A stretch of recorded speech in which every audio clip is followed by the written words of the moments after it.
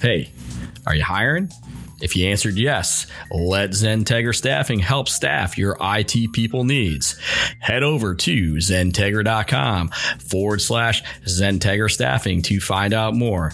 Zentegra Staffing, we can staff your IT people needs.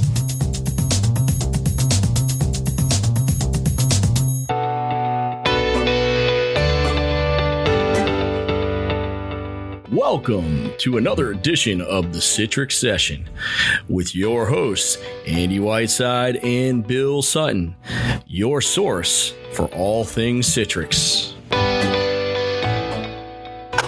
Hello, everyone, and welcome to episode 47 of the Citrix Session podcast. I'm your host, Andy Whiteside. I've got Bill Sutton with me, Bill, Director of Services here at Zentegra. Bill, how's it going? Going well, Andy. Very well. How about you? I'm good. Did you survive the hurricane over the weekend? Did you guys get much impact from that? We got a good bit of rain, but it's still kind of overcast and drizzling right now on a Monday. But wasn't as bad as the last one that came through, which just deluged us. So Good for the grass. I just had it aerated and seeded, so really good for the grass. Well, good. Yeah, that's the thing about the falls here in the Southeast. We get plenty of hurricanes that have lost a lot of their punch by the time they get here, but a lot of rain, sometimes too much, but fills up the reservoirs. That's right. There's a reason why this place is so green, and we're not tropical. We're not tropical. We're subtropical here in the Southeast. Is that what's called? Probably, yeah. Mm-hmm. Yeah, I was talking to my son last night, and I couldn't remember the climates. I need to go back to elementary school. It's amazing what you learn along the way that you forget. You think would just be common knowledge, and at some point you just forget. Oh yeah, absolutely. That's one thing about kids when in school is sometimes you end up relearning that stuff. Yeah, I've had some aha moments with my kids. Yeah, and it actually hits this time and makes sense. Oh, that's why we learned it that way. Yeah. Well, you know what? That leads actually into this conversation really well. We're going to do something different today. It's something I love to do. And we are going to stop and learn how Citrix communicates. And we're going to do that using a CTX article. So instead of a blog, we're going to look at a CTX article because, I feel certain that if you stopped and asked me how the ICA and the authentication traffic flow happens depending on the scenario, and it changes depending on the scenario, I bet I would get pieces of it wrong. And so what we're going to do today is we're going to go really kind of geeky on the Citrix side of things, and we're going to review this article. It's CTX 236889. It's called Application and Desktop Launch Process for Internal Network. And what that means, it means using the Citrix Workspace app, or what used to be called Receiver, and talking to a storefront server enabled environment. And we're going to go through what happens and how it happens, and maybe some tidbits along the way as to what we think people should know that maybe they don't know as we go through it. Yeah, I've looked through this, of course, in advance of this podcast. I actually had to address this with a customer maybe 2 weeks ago. And there's some things in here that I didn't mention that I don't know that are absolutely critical, but nevertheless, it's amazing what going back and reviewing some of this stuff will do for you in terms of making sure you get it right. And the thing is, this one's fairly up to date. This is July of this year when it was last updated, and things change, right? And so what you do back in 2003 and P&Agent and how it communicated with a web interface server or Infuse, all that good stuff, right? That changes and evolves. And depends on what the scenario is a little bit. This pretty much works on all the different devices. But yeah, I hope people appreciate this, especially those that are listening to this podcast for the more technical side of life. So the stated objective is to understand the process flow to help understand and troubleshoot the scenario. And I'm going to add a bit to that. This is under the assumption that this is an internal network using Citrix non-cloud, so not CVAD service, but what we would call CVAD on-prem these days still. Maybe we'll do this again in the coming weeks and talk about how this would flow depending on various different configurations using the service. But this is specifically for the Workspace app also called receiver. And in fact, I think they even call it receiver in this document, and how it communicates with the internal Citrix environment. And by internal, I mean something that's on your private network. It could be your WAN. It doesn't have to be the LAN, but something on your internal LAN, WAN private network. So, Bill, before we jump in, any pieces you want to add to what we're covering here? No, you hit it right on the head. I think, this is obviously, we're not necessarily involving any sort of Citrix gateway or anything here. This is strictly internal, hitting storefront. Yeah. So here's the steps, right? The first section of what it's calling instructions is the original conversation around authentication. So what the article points out, it's got a really nice drawing that has a number 1, a number 2, a number 3, 4, 5, and 6. But number 1, the Workspace app is launched, and it reaches out to contact the storefront server on port 80 or port 443. Of course, 443 is HTTPS. You want to stop there and just point out the first obvious thing that needs to happen? Yeah, it should be 443. You want to make sure you're securing the connectivity between the endpoint Workspace app and your storefront server, since the user is going to have to likely enter credentials there. It's a best practice to secure that on 443 so that they can't be intercepted. And if you did 10 of our free Zintegra assessments, how many times would you find it being over 80? Too many, right? Too many. Yeah. At least half, probably more than that, probably in the 60 to 70% range would be our typical finding. And it used to be that by default, Citrix made it 80, and I think now you can still do it, but by default, it at least warns you that it's on 80. So that it really does. Yeah, if you go to configure your controller in storefront and you set it on HTTP, it'll put a little yield symbol or a little flag up there that says this is not secure. So they're definitely trying to steer you in the right direction there. Yeah, we used to have a competitor here in the Carolinas. Their top consultant would go around. He would always implement port 80. And I would just come in behind him and point out the obvious problem with that. And it would give me a little bit of a foundation to try to win over a client in that scenario. Yeah, such a simple thing, but critical. All right, step 2 says the storefront presents an authentication page. Well, all of a sudden the lines just got murky because that's not actually... I don't know if that's actually true in the case of the Workspace app. That would be in the case where you reached out to a web page on the storefront server. But I think in the case of this, the app itself generates the login UI and is prepared to pass that along. So already we found an anomaly in what they've got here, which isn't accurate because in this case, we're reaching out via the app in this article, not via a web browser, which is very common in the Citrix world. But so in theory, number 2 that they have here is wrong in my opinion. It's actually the Workspace app that generates the username login boxes. Yeah, the storefront server would basically instruct the Workspace app to present an authentication dialog box. So storefront is technically not presenting a page as if a user were going to a web browser. You're absolutely right. I noticed that as well. And then number 3, in this case, it doesn't say this. I'm going to put the words into the article. It says user submits credentials. So the user inputs their credentials into the Workspace app, hits enter, and then the Workspace app submits the credentials to the storefront, again, over HTTPS. And the storefront takes that information. And then step 4, the storefront reaches out via Kerberos using TCP port 88 to authenticate to the Active Directory server that's in place, right? Exactly. Yep. The Active Directory returns in its normal Kerberos way to the storefront the reality of that username password attempt, and the user will then be presented. The user will then be told from the storefront that he has successfully or unsuccessfully authenticated. If successful, the next step happens. If unsuccessful, the user is challenged to try again, right? Exactly. Yeah. Question for you when that happens, since it's the storefront reaching out to the Active Directory, if you have a lockout policy set to lock out the user after X number of bad attempts, will that apply? Yes.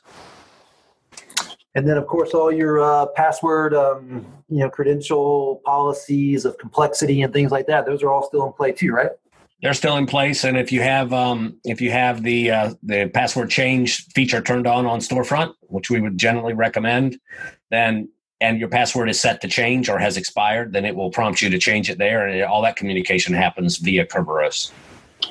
So now let's talk about an example we ran into earlier this year where we were using iGel, which is a Ubuntu Linux, and their Kerberos implementation was a certain iteration of it, and the user was challenged to reset their password or use complex password. I think it was password complexity requirements. Yeah. And the Storefront would respond back to the iGel unit, aka Linux, and it would not know what to do with it. So it would just say, "Go ahead, enter whatever complexity you want, or reuse a previous password." So, while it seems like this is very Citrix-centric, there's a lot of underlying pieces like Kerberos that come into play, right? That's right. Yeah, especially around authentication. Kerberos is a pretty complex beast.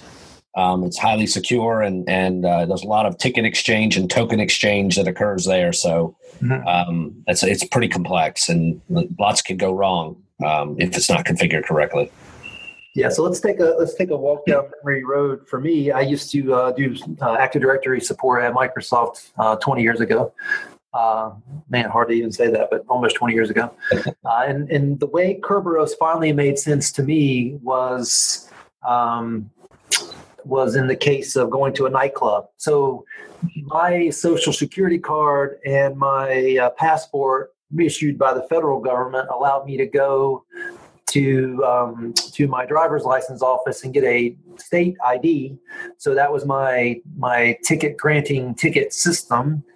And then I could go present that state issued ID to a bouncer at a nightclub and get into a nightclub and enjoy myself at the nightclub. That was the ticket granting system that was derived from the federal government's ID system that allowed me to go get a stamp on my hand so that I could spend 24 hours, only 24 hours at a nightclub. That's how Kerberos works.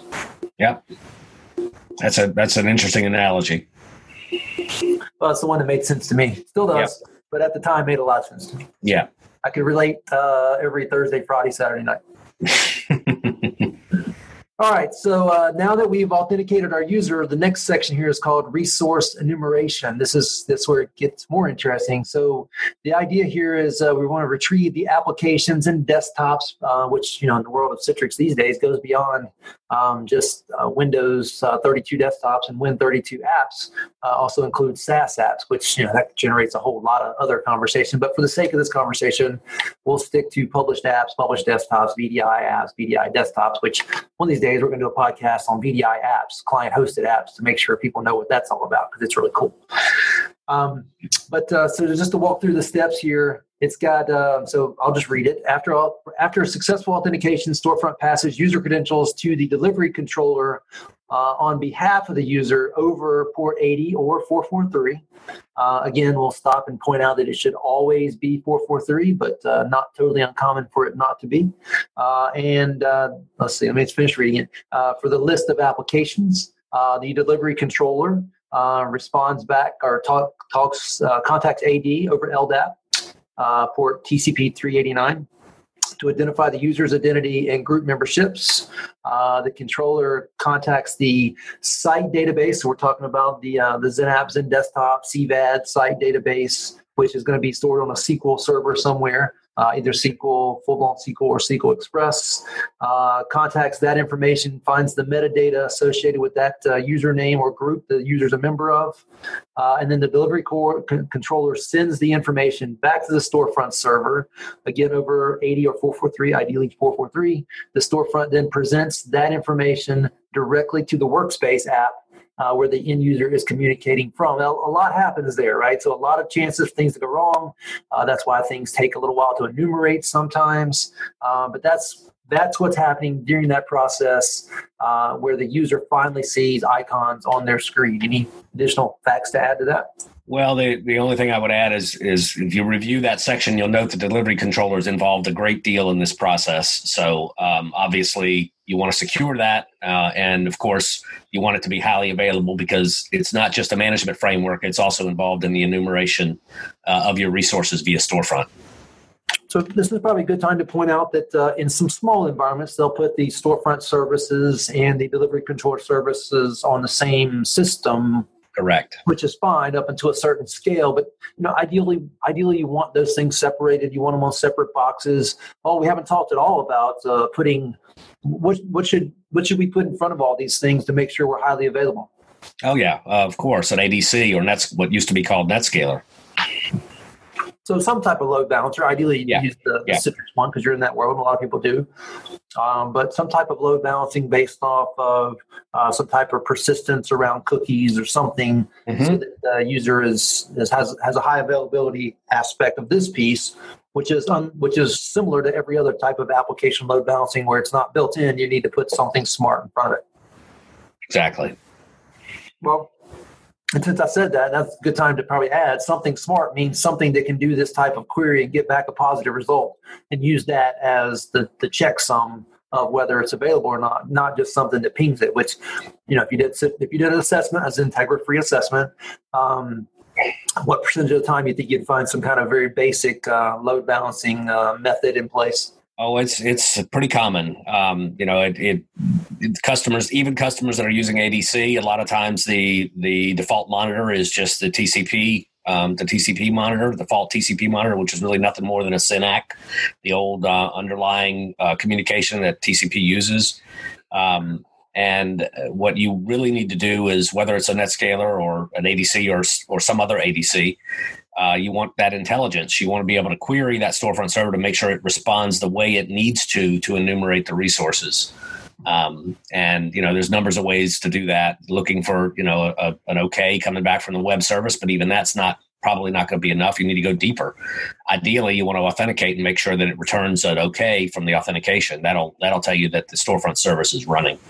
Yeah, what was XML black hole? That's the thing where we could talk to it. It would do a TCP handshake. It would do a ping. It would even do some type of session state acceptability, but it would return garbage. XML black hole. How many times did you run into that? Oh, all the time back in the day. Probably very frequently. Let's put it that way. Yeah, I can say I only ran into it once, and it was kind of fun when I ran into it because it was like, hey, finally, I get to see what everybody's been saying could possibly happen all these years. So a little bit of validation there, finally, after telling people for years that would happen. Yep. All right, so as the listeners can tell, there's a lot that goes on already, and we haven't even attempted to launch an app yet. Now we're going to do that. So the next section here is section 3. Is called resource launch, and this is when the user actually clicky. That's what my Unix admins used to. That's how they used to tell me I used to administer systems. I used clicky. So user clicks on an icon or right clicks and hits open. And let's see, user clicks on the icon shown in the store. So ports 80 and 443 reaches out to the storefront. Storefront contacts the delivery controller over 80 or 443. Again, let's use 443 if it's not in the lab, just in general. Delivery controller reaches out to a SQL server to identify the most suitable VDA. So VDA would be the virtual delivery agent. That's the host, right? That's the host that is least something. By default, it's least number of users, but you can set up all kinds of policies within Citrix to base that on the amount of resources available. Which is also another interesting conversation because there's been plenty of time, and I've done it to myself twice, where I've actually tried to get smart and become more advanced on how I determined which VDA or which host should be used, and I've completely locked down entire environments, not knowing that I put a bad policy in place. Right. All right. So now that we've talked to the SQL server, found out which was the most available at that moment, VDA, the delivery controller contacts that VDA on port 80 And the VDA returns a session key to the delivery controller. The delivery controller sends the session key that contains all the connection information to the storefront server, and the storefront server puts all that connection information into and this is the fun part, a default.ica file, and sends the endpoints and sends it to the endpoint again over 80 or best 443. That ICA file thing, that's gold when you're trying to troubleshoot connection issues and you're trying to see, where you're being directed over what ports. How many times you had to pull that thing apart with Notepad or WordPad and figure out what was going on. Yeah, it's a little bit more difficult to do today, but it can still be done. I've had to pull it apart myself, to see what IP it's putting in it and other elements of it. So, yeah, I've had to pull it apart a few times. When you say it's more difficult today than it used to be, let's assume we're talking about a simple situation here where we're connecting over a private network. Is there something about it that you can't look at it the way you used to be able to? What's different today? It's just a little bit more difficult to get it because it actually leverages an HTTPS connection in the browser itself, and then you actually have to turn off the file type association in order to see it.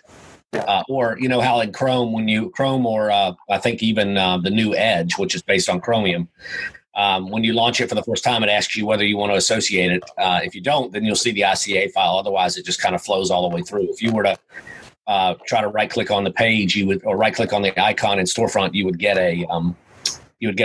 basically just a web page as opposed to a HTML code as opposed to the ICA file.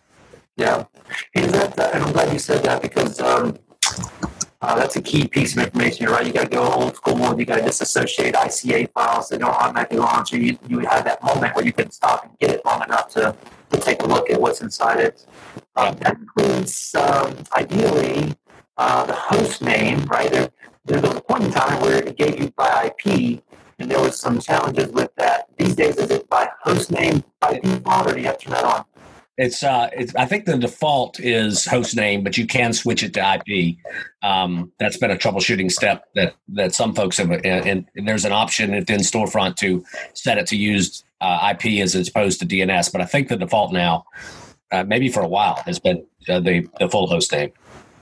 I remember that being a best practice. One of our consultants, Ted Hoffman, used to implement that all the time, and I go behind him and notice that and talk to him one day about it, and it sounds like that was the best way. As long as you got a functioning DNS that isn't an issue, that creates a whole other challenge. Yeah, you might want to swap your audio or something out, Andy. You're getting a little bit choppy there.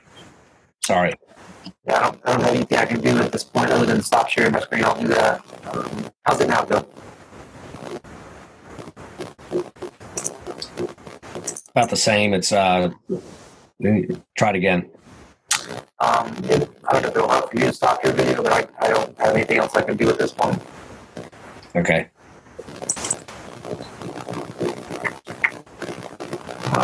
Give me 1 second. Yeah, maybe switch off audio and switch back in. Switch to phone and back into, if you can do that.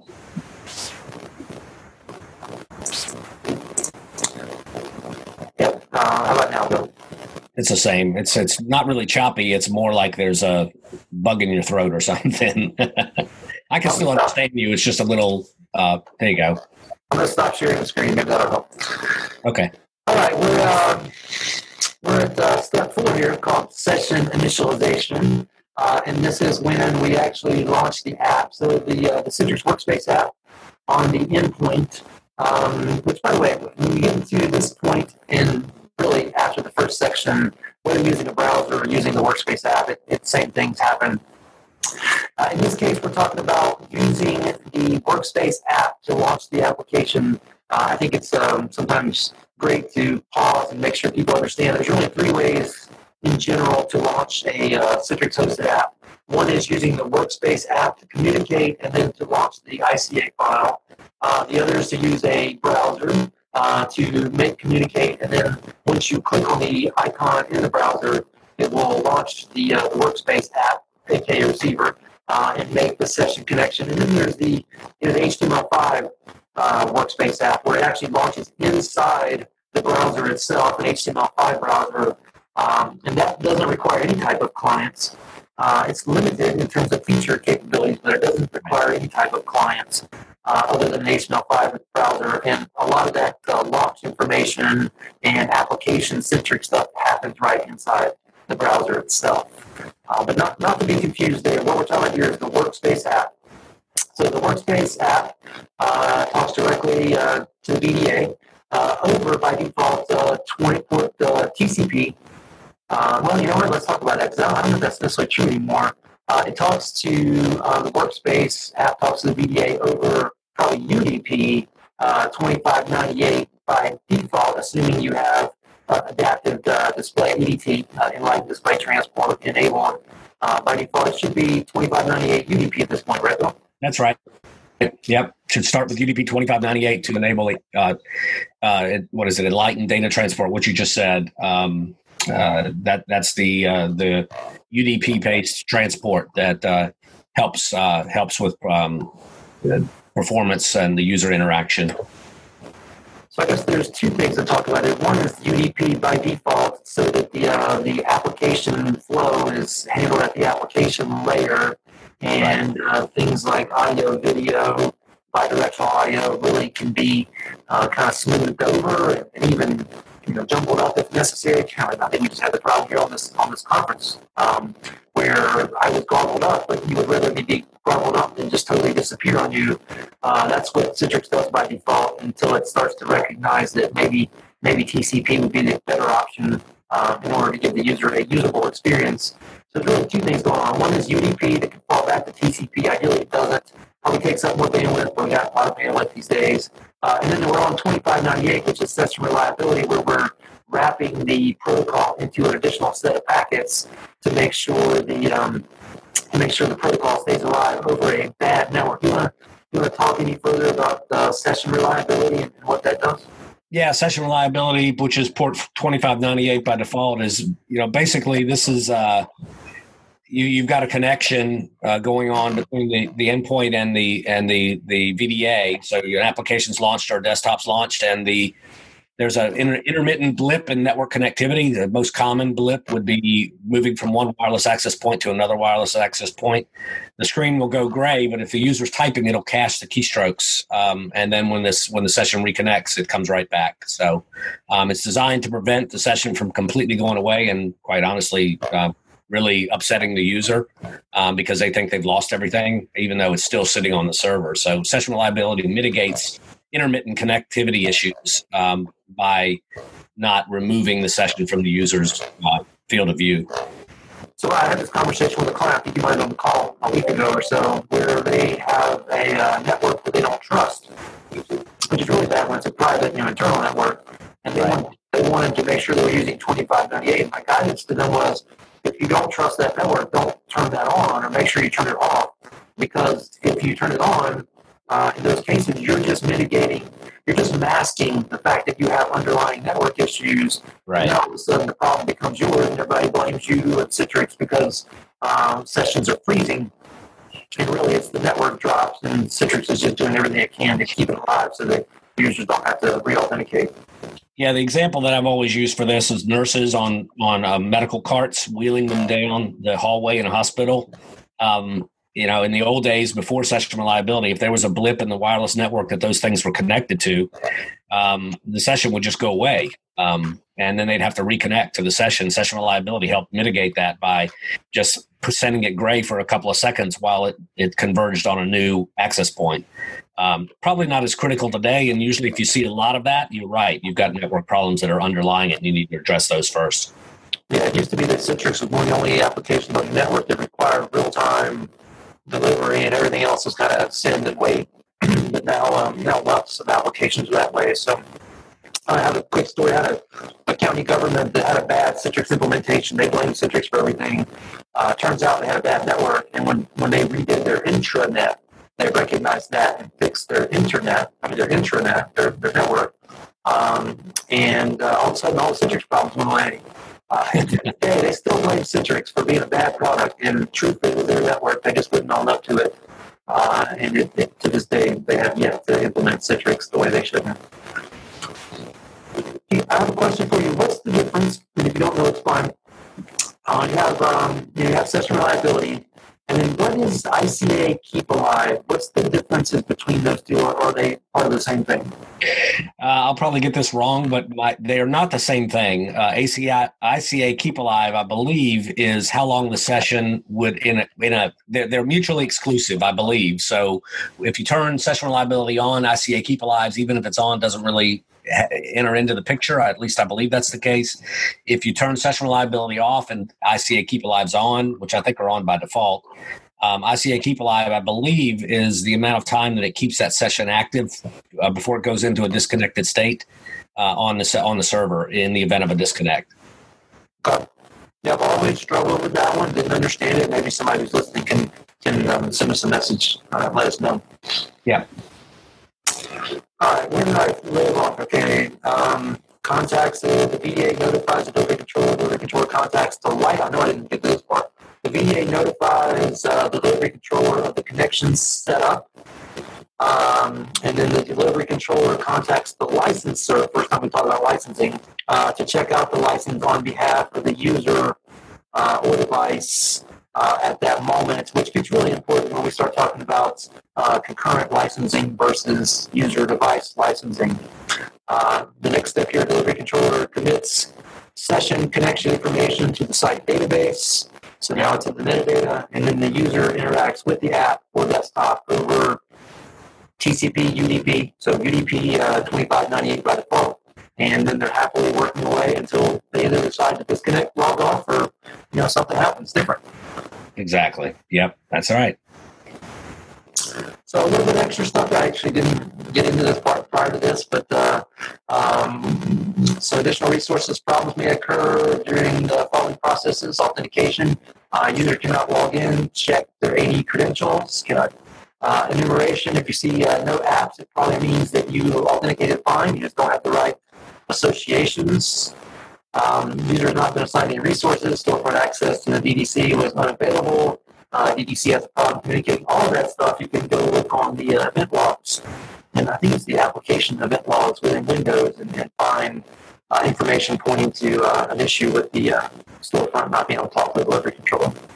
Yeah, you can look in the event log under, like you said, under the app log, but there's also a delivery services log under other or additional app logs that you can look in that'll give you details on storefront's involvement with the delivery controllers as well as other parts of the infrastructure.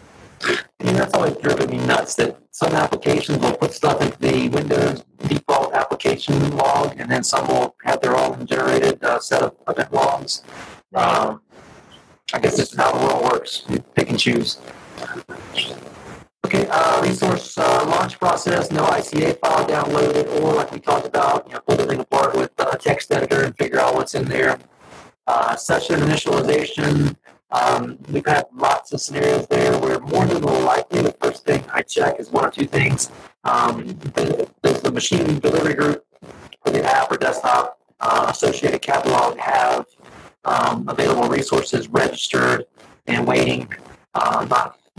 Not uncommon to go look in there and see a bunch of machines piled up but not registered, and then you're off to the next step to figure out why they're not registered and ready to wait. I actually had that problem this morning in my lab. Or DNS issue, typically. DNS, not always. I said it was normally a DNS issue, but not always. Not always, yeah. A lot of DNS issues.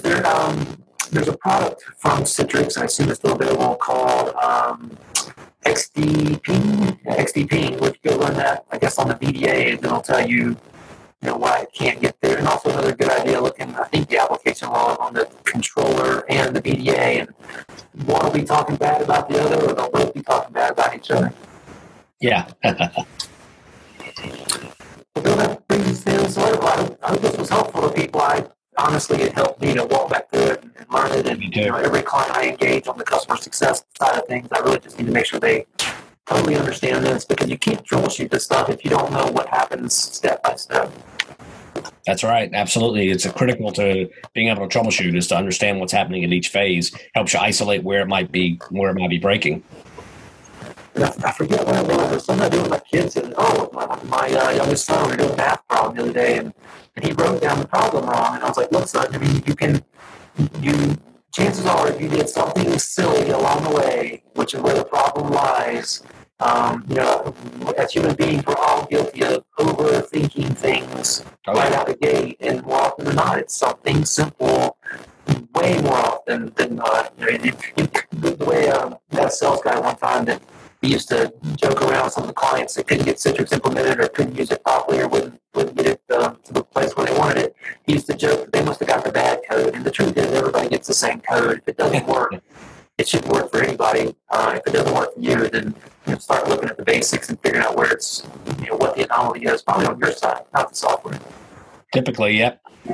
There are the rare occasions where there truly are bugs, and there are the rare occasions where somebody doesn't implement something correctly that was a paid professional. But look, there's a lot of decision trees in these projects. I like to jokingly say I could go implement a project the best I could today. I could come back 2 weeks later and look at it and be like, oh, what the heck? Why did I do that? What's that for? Whose decision was this? This doesn't make any sense. Yeah. Seen that too, yeah. It's when you get the guys who already know it all. Those are the ones you got to be scared of. That's right. All right, so is there anything else you'd like to cover before we adjourn for the session? No, I think we've covered it all pretty well. It's a little unique. We'll go back to our regular blog type thing here in the coming weeks, but we'll jump out and get kind of techy every once in a while and keep it interesting. Yeah, absolutely. Yeah, it's a great thing to do, and it helps us as much as it helps our listeners. It does, and it helps to remind. And we should probably do this on Citrix Cloud and take some basic use case, because that evolves, and that can be very different depending on the implementation. Yeah. That's one that you almost need to be in front of a whiteboard to make sure people are getting it, but certainly something that maybe hosts to do at a later date. Exactly. Yeah, I think that would be very helpful. All right, Bill. Well, thanks for the time, and we'll see you again next week. All right, Andy.